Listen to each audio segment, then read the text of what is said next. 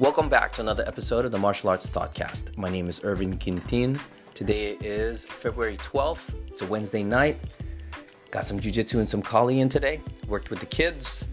Today during the kids class, it's a Wednesday, so we're on the harder part of the week. I like to start training. Well, I do this with all of the classes. In the beginning of the week, we have technique. Sometimes it's review depending on if we're just starting a new, package, a module of training, especially after getting some testing done. So I always like to introduce new concepts at that time and give everyone about 1 to 2 months of training and review and not mix it up too much, allowing everyone to get better through volume, repetition volume. Because practicing something over and over and over again is what develops the skill. And I'm sure you've heard this before. Well, practice makes, and some people say perfect. In my opinion, I think that's incorrect. More accurate would be practice makes habit, because you can practice something badly and create bad habits. So if you want to have good habits, you have to actually practice good habits. So any type of practice, therefore, would be developing a habit, right? So practice makes habit. So if you want to be good at something, either being strong, then you have to practice strength. If you want to be good at speed, you have to actually practice speed.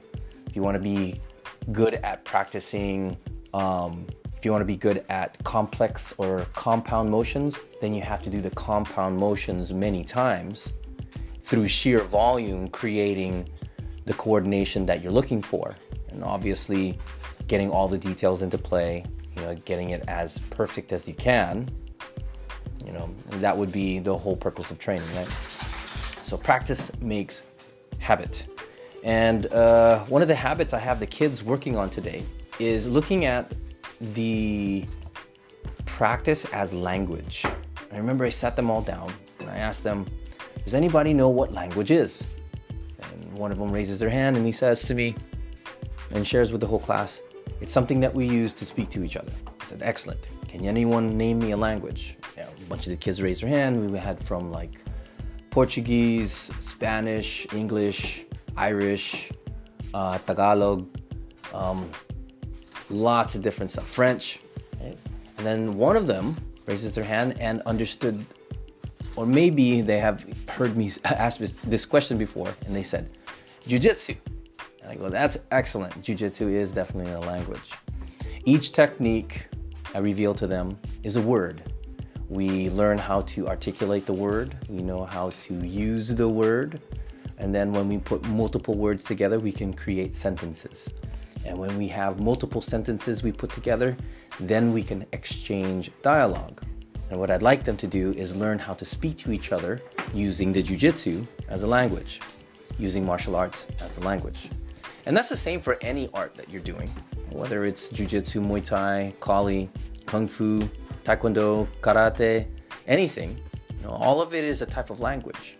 Language through technique, language through the creativity in the art, and actually also a language in our relationships with each other. Building trust with each other, which leads me to what we covered in kali class. There is this part where, obviously in kali, there's a little bit more combative motions, right? And we have to learn how to enter in a specific way, using our stick, using our blade. And, everyone's trying to be careful with each other. But also at the same time, there's this piece that always gets people to hold back, not really trained to some type of full potential for the night. And I reveal to them it has something to do with the trust in the relationship with their training partner. The more that they respect their training partner, being able to keep up, to be able to take some of the exchange, the bumps, you're doing martial arts. There is going to be contact, physical contact there. And, excuse some of the noise in the background. My wife's making some awesome pizza. And I'm looking at it. I'm like, oh man, I'm ready to eat. But I'm gonna finish this segment up, and hopefully you guys get hungry with me. Maybe one day we'll sit down and have something to eat, break bread. But anyway, what was I? Oh, it's the language part. No, it wasn't the language part. It was learning how to trust in your partner's capabilities. Because if you trust their capabilities, then you gain a type of respect. And then you can start going harder with each other. The tempering process starts to happen. You're no longer looking at to be polite because it's already understood we're going to try to go harder, right? So that exchange right there builds us up as well.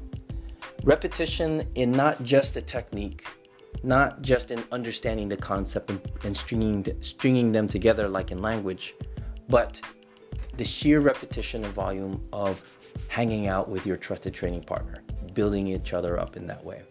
And you just combine the whole thing and you just have a growth environment, period, But anyway, I'll go ahead and wrap it up right from here. As always, thanks for listening. Talk to you later. Thanks. Bye.